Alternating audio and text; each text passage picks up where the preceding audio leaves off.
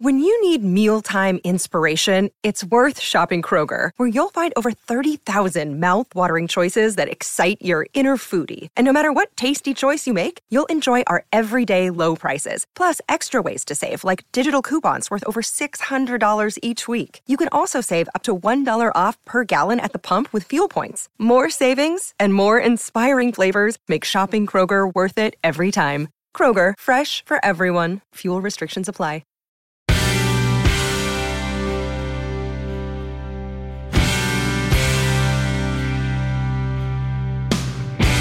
A few weeks ago, I was invited to a fundraiser honoring the work my friend Charles Payne does for the Boys and Girls Club of Harlem. Charles has been someone who talks proudly of how the Boys and Girls Club was there for him when he was a youngster, having just moved to the neighborhood with his single mom and 2 brothers. He says his goal is to give back and nurture kids at a young age to develop strong leaders in the future. Sharon Joseph, the CEO of the Boys and Girls Club of Harlem, was there at the event to help honor and introduce Charles to the crowd. It was such a treat to see and hear how this group of wonderful people helped to inspire Charles to help make him the success he is today.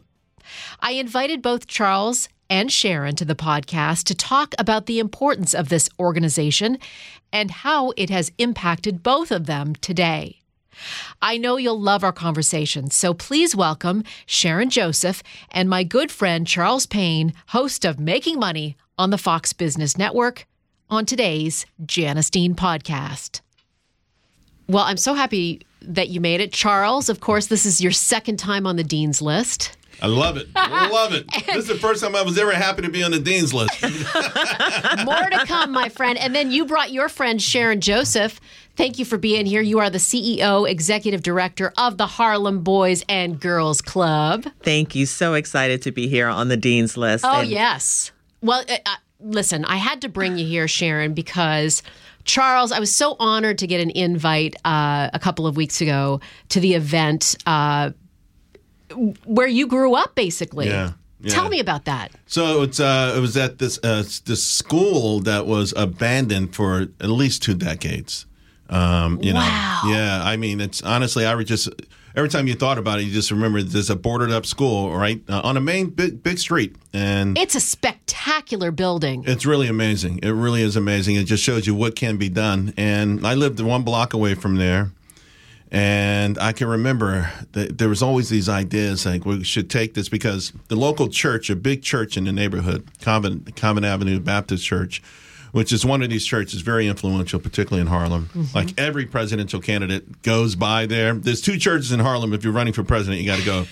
Abyssinia and Convent, right? You got to go there. Yeah. So they owned it, but, the church people, not necessarily business, real estate people per se, mm-hmm. They had access to it, and they could never really get it together. I remember once Reverend Grant, who was in, the head reverend at one point before he passed away, came down to my office in Wall Street. We spent a lot of time together. I had some great ideas, and he loved them, but I didn't realize it was church politics. Oh my goodness, I couldn't deal with it. Right? I presented the ideas, and this person had an objection, and some were good, but some were just ridiculous, and it was like, anyway. So, but I knew some people on the board, yep. And I would every now and then get just an email solicitation kind of thing. You get a lot of those things in your inbox, mm-hmm. And I don't know. A few years ago I said, let me step up. Let me step it up, and started donating more money. And, next thing I know, I got a phone call, and they didn't know I was involved before. Like, no one really knew who were the present management. Okay. That was an integral part of my life as a kid. The Harlem, the Boys and Girls Club of Harlem was an integral part of my life. And for me and my brothers, it was really an essential part of our lives because, we came from a different background. And it was really a difficult period for us to make the move into Harlem in the 1970s. Yes. The poorest, most dangerous neighborhood in America. And this was an oasis for us. So I was always just happy to be a part of it. And when I got out of the Air Force, they used to sponsor a football team. Mm-hmm. So when I got out of the Air Force, I actually coached. It was one of the coaches for 2 years. But then I had to put all my energy into trying to build my career. But I'm just happy it's here. I'm so happy that Sharon is involved, that she's leading it, because she's a juggernaut. She's got amazing ideas, and she's the right person at this time. Well, Sharon, I was so impressed with you because, you ran the event, you spoke at the event, and, you really have a commanding presence. You are an amazing speaker. What's your background? How did you get here? Well, thank you. And I'm so excited to be on the team with Charles. He makes such a difference. Last year when I started at the Boys and Girls Club of Harlem, this was a life-changing movement for me. I had spent 20 years on Wall Street. I'd been working at Goldman Sachs, and someone called me and said, you know what, you've been talking about you want to go back to Harlem, where I grew up. Mm-hmm. I am a first gen. My mother was an immigrant to this country, and I grew up down the block, just like Charles did. Unfortunately, we did not know about the Boys and Girls Club, so I was more of a latchkey kid just hanging out in the neighborhood. And so when my mother passed away, I said, you know what? No matter how hard she worked, she was always involved in the community. She was always giving back. And that's what everyone talked about at her funeral. And so I kept telling my friends, I said, I've got to step up my game, right? I want to make her proud. I want to give back to my community more. And so I was on my way to vacation, and a girlfriend calls and says, there's this role that has your name on it. I didn't even have a resume done. I literally was getting on a plane at like 6 o'clock that morning, dusted off some resume, put Goldman on it, and sent it off to the guy.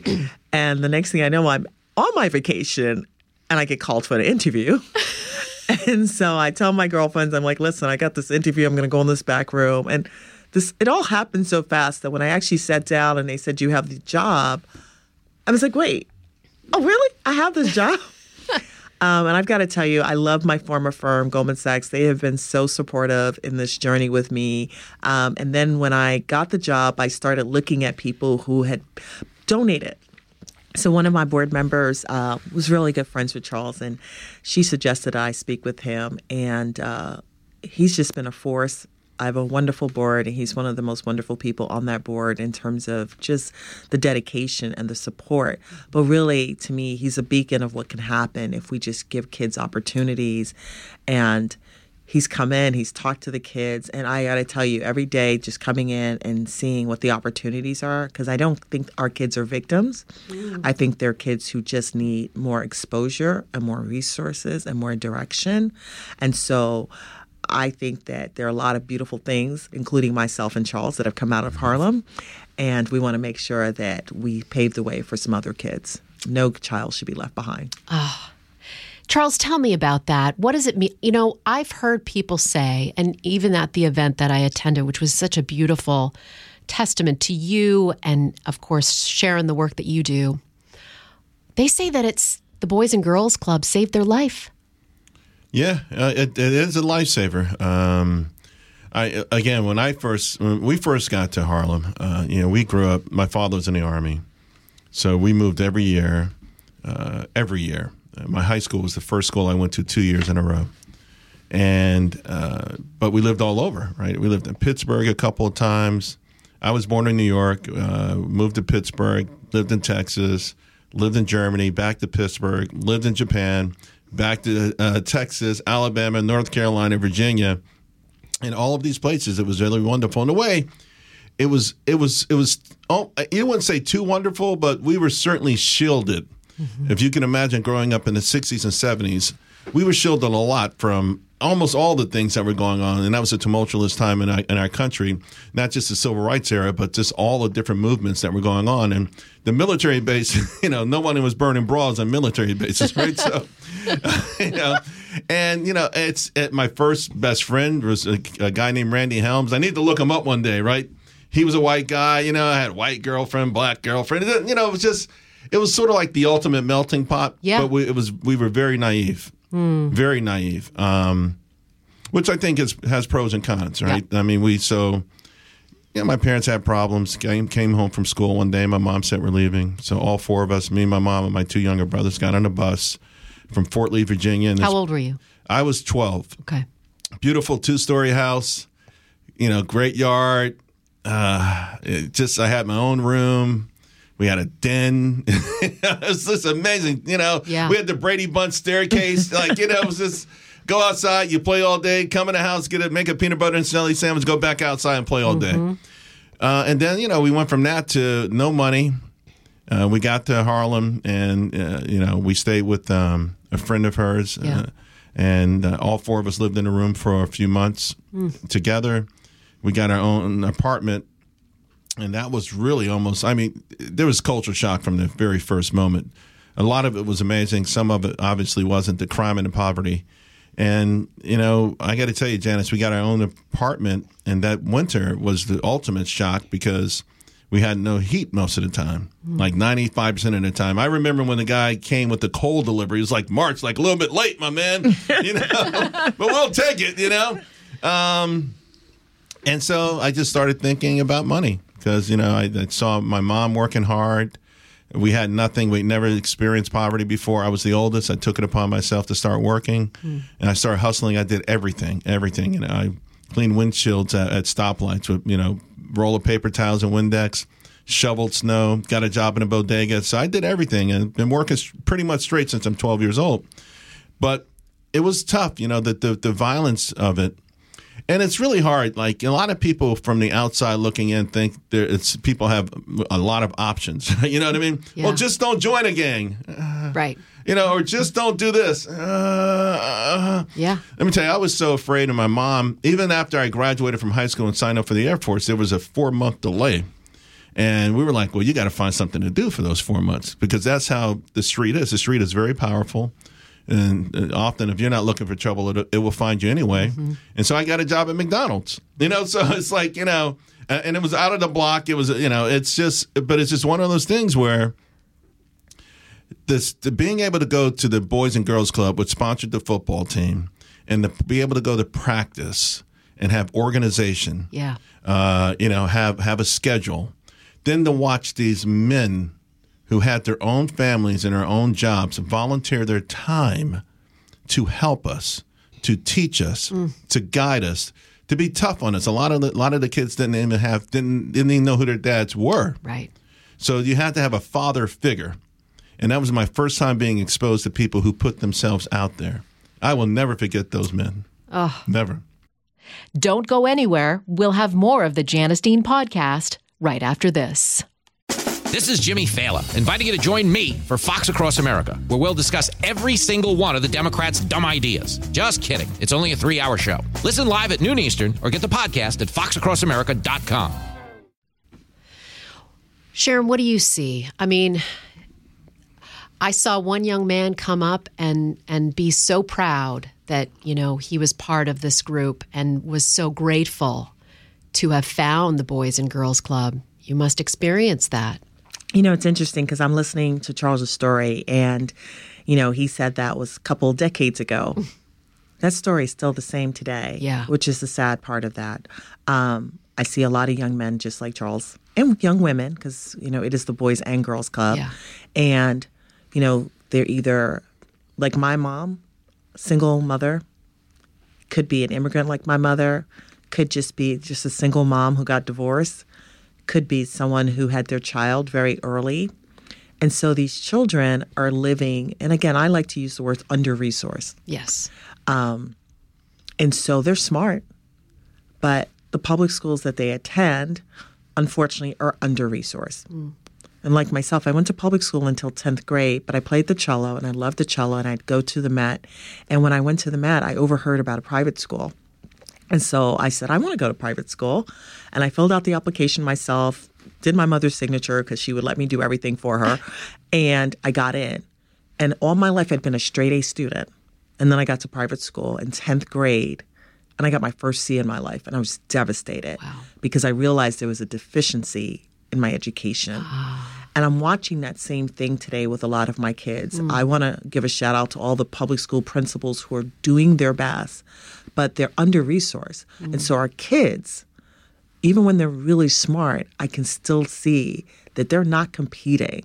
They're not competing with my daughter who's been in private school since 3 years old. Yeah. I tell them about the SATs and they start studying 2 weeks before.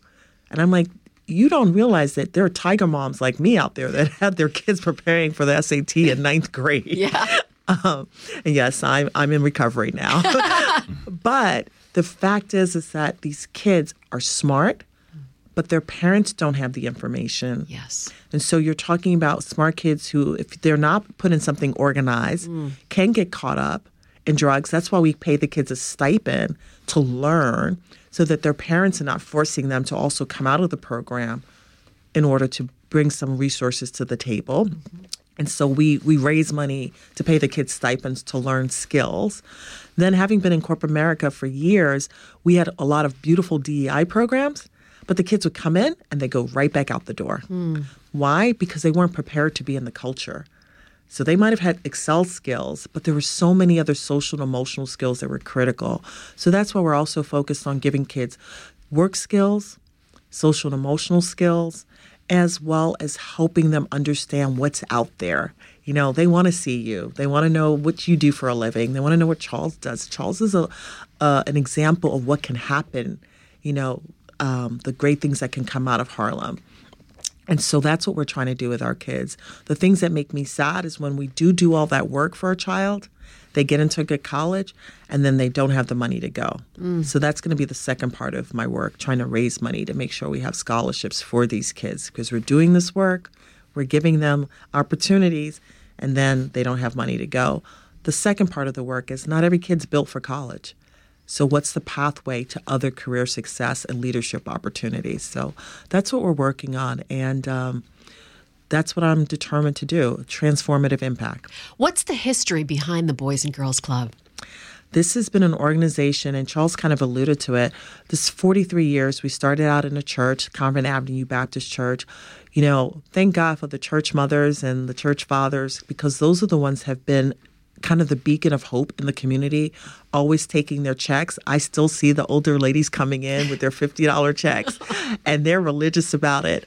We've got some board members who have been on the board for 20, 30 years doing this work. But since that time, coming out of Convent Avenue Baptist Church, and it used to have the programs inside the church, we've been working with kids. So we have a clubhouse now that Charles talked about that's located on 145th Street. But we also have 5 to 6 public schools that we work within. So we serve kids from kindergarten through 12th grade. And it's about giving them brighter futures and opportunities. And that's always been the mission, making sure that these kids have a safe haven so that they know there's alternative to drugs, alternatives to the gangs, but also giving them academic preparation and working within the public schools, because that's where the kids are. And then also working with their families and trying to instill citizenship and social advocacy and self-efficacy has always been critical to the work that we do. And like I said, Charles is a living example of that work. When you go and you speak to kids, what message do you want them to take away? The biggest message is that there's an old saying that the world is your oyster. That it's their oyster too. I mean, Janice, you and I always have frank conversations, right? And to be quite honest with you, it's one of the sad things that's happened over time is a lot of black people and black folks in the community have accepted lesser, have accepted mediocrity. And therefore, the world expects them to accept that. You know, I just through my own struggles in the corporate world, sometimes people will say things to me like I should be happy about certain things that it's not. No, it's not. I'm going I'm going for number one. Yeah. You know, I'm never happy but listen, if a presidential candidate could come to your neighborhood and tell you that he is going to get you higher minimum wage and get your vote, then that's what the world thinks of you. That's what you want, higher minimum wage.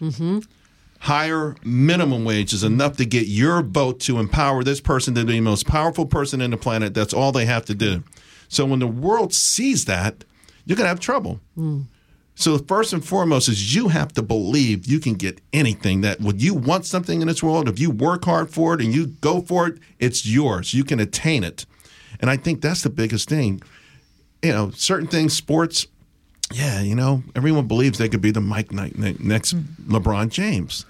Well, you could be the next Elon Musk. Yeah. You can be the next anything. Really, the most important thing stopping you is you. Once you get over your internal hurdles, all the other hurdles are going to be much lower. You're going to clear those hurdles. There'll be hurdles, but the biggest hurdle is internally, and it's tough because again, if you kind of grow up in a system where it's enough, and enough is not necessarily celebrated, but it's accepted, then that's what you may think. Again, outside of areas where you see people excel that look like you. And unfortunately, like I think there might be 5 or 6 black CEOs in Fortune 500 companies, There's only room for one Oprah. But I'm coming. I'm coming. Well, she needs a successor. So I'm putting my money on you, okay? I'm ready for another Oprah. I think we all are. She went past her expiration date, but anyway. See, you messing my girl. She did a great job, but I mean, isn't it time? But she even knew when it was kind of time. Sure. Right?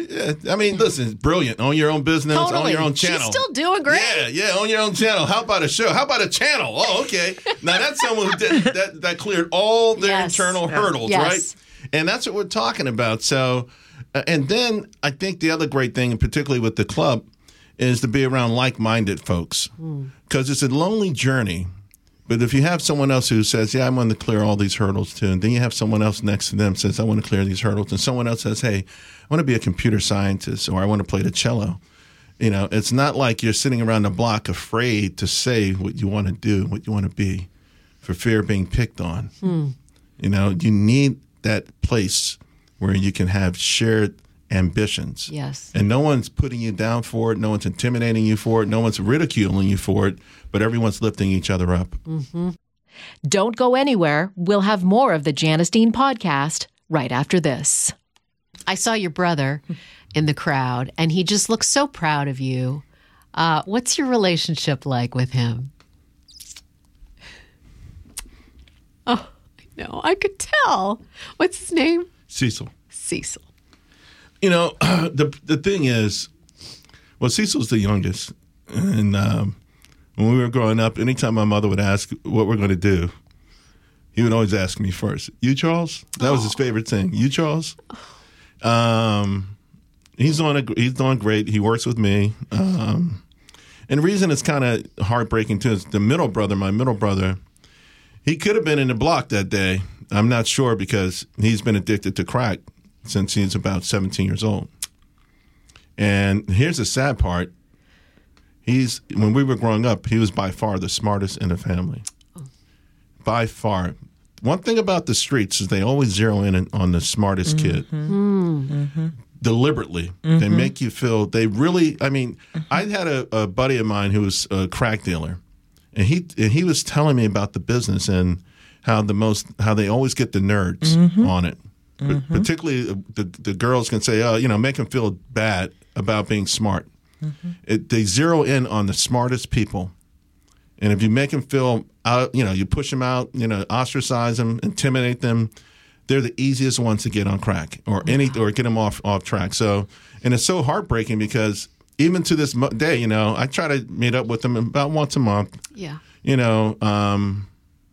I still have that very sliver of hope. Yeah.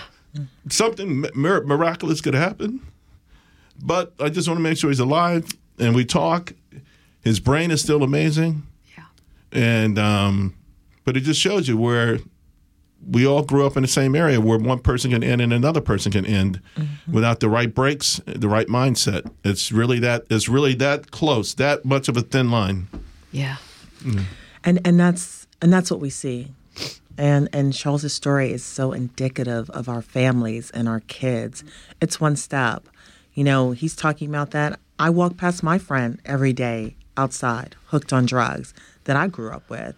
And I see him, and he doesn't even remember me because growing up I was a church girl. I wasn't really allowed to hang outside.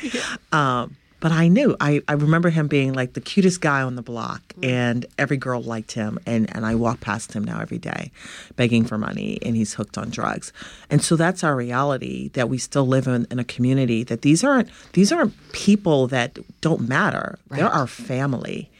And so there's a twofold process. One of how do we continue to protect the people who are our loved ones, but also how do we stop and break that pipeline?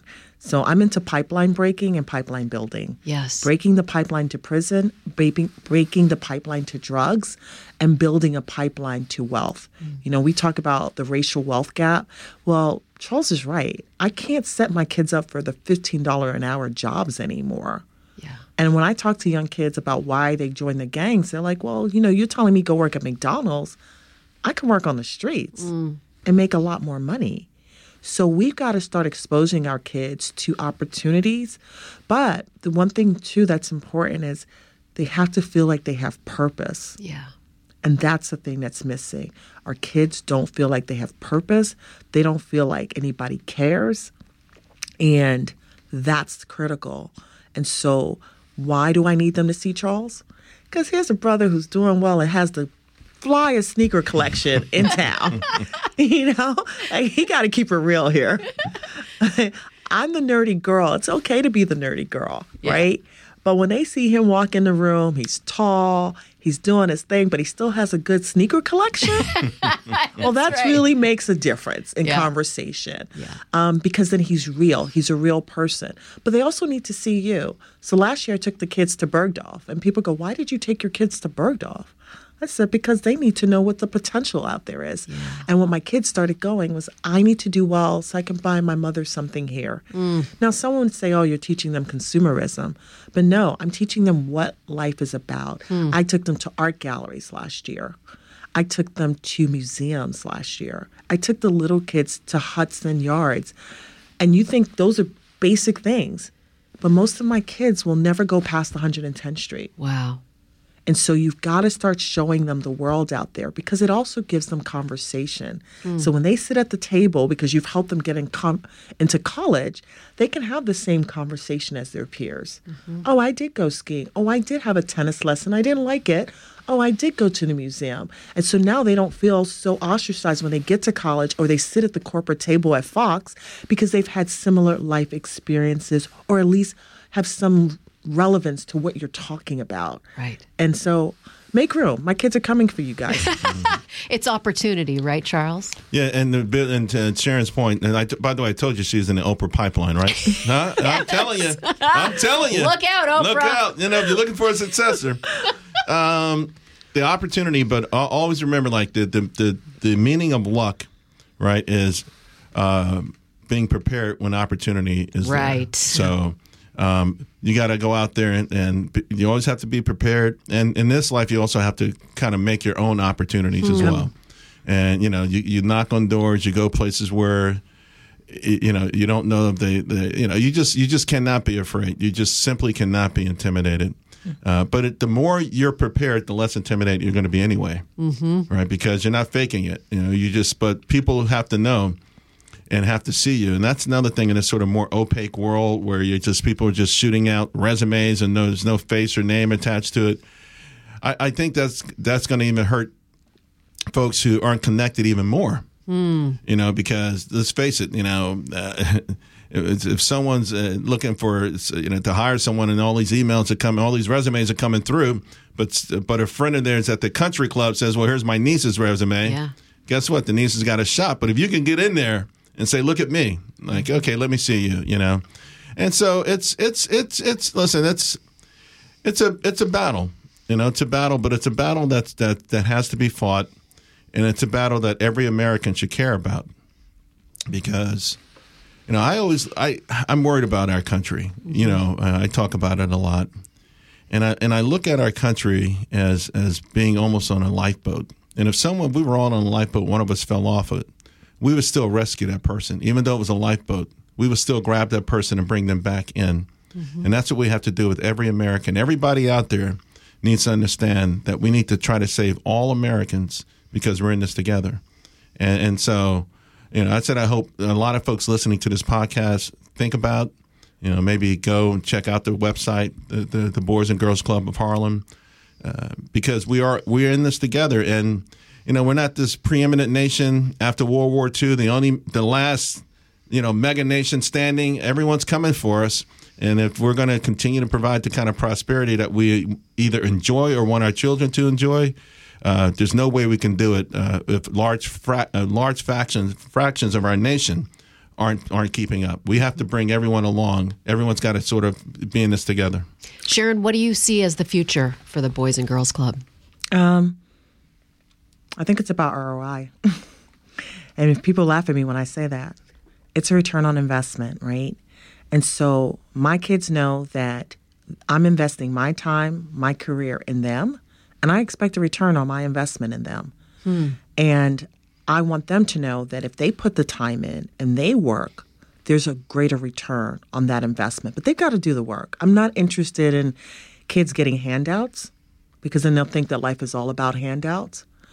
The Boys and Girls Club, we're raising leaders. We're not raising minimum wage workers. We're raising people who are going to be leaders in their community, leaders in corporations, leaders in businesses, leaders in government, leaders who have a voice. And that's going to be the return on investment for everyone who invests in the Boys and Girls Club of Harlem, because one way or the other, we're going to pay for these kids. We're going to pay for them if they wind up on social programs or if they wind up in jail.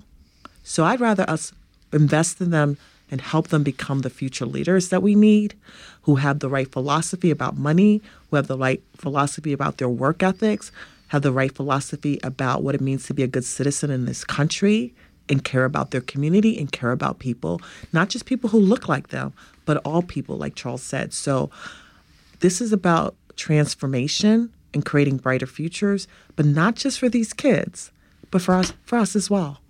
Like, you don't want to get worried about walking down the street and getting mugged. If you don't like what you see today, well, then invest in these kids. I 100% believe that, my motto is #Children Matter. Yeah. And we've got to invest in them. Right. It's our biggest job, really, as parents. Yeah, absolutely. Yeah. Is to make sure we're raising good humans and also making them believe that they can achieve whatever they want. Absolutely. They just got to put the hard work into it. Yep.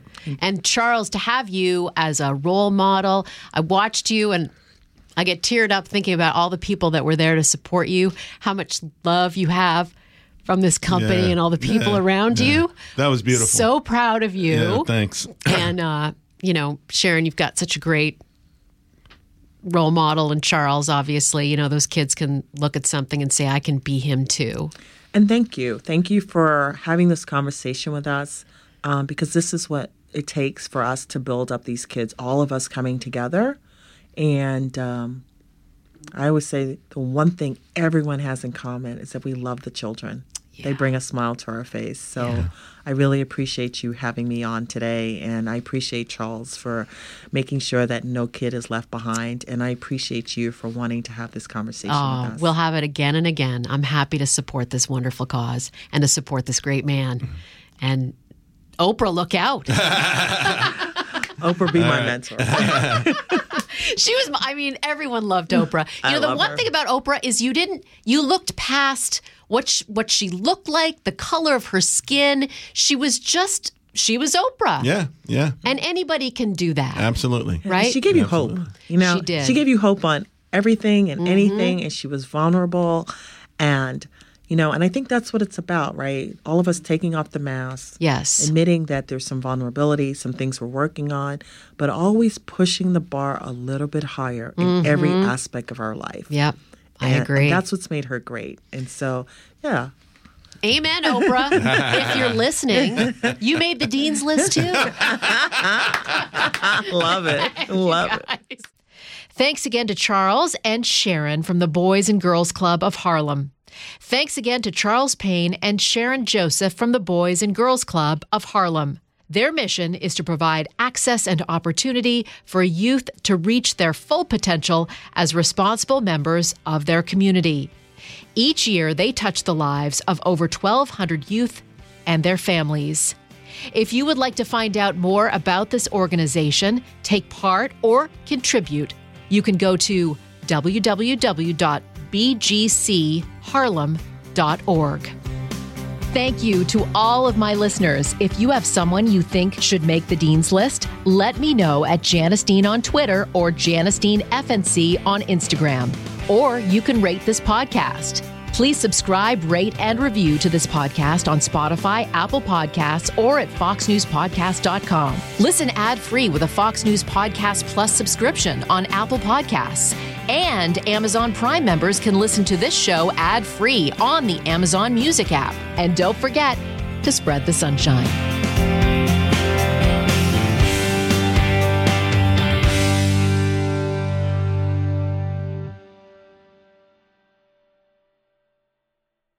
From the Fox News Podcasts Network. Subscribe and listen to the Trey Gowdy Podcast. Former federal prosecutor and 4-term U.S. Congressman from South Carolina brings you a one-of-a-kind podcast. Subscribe and listen now by going to foxnewspodcasts.com.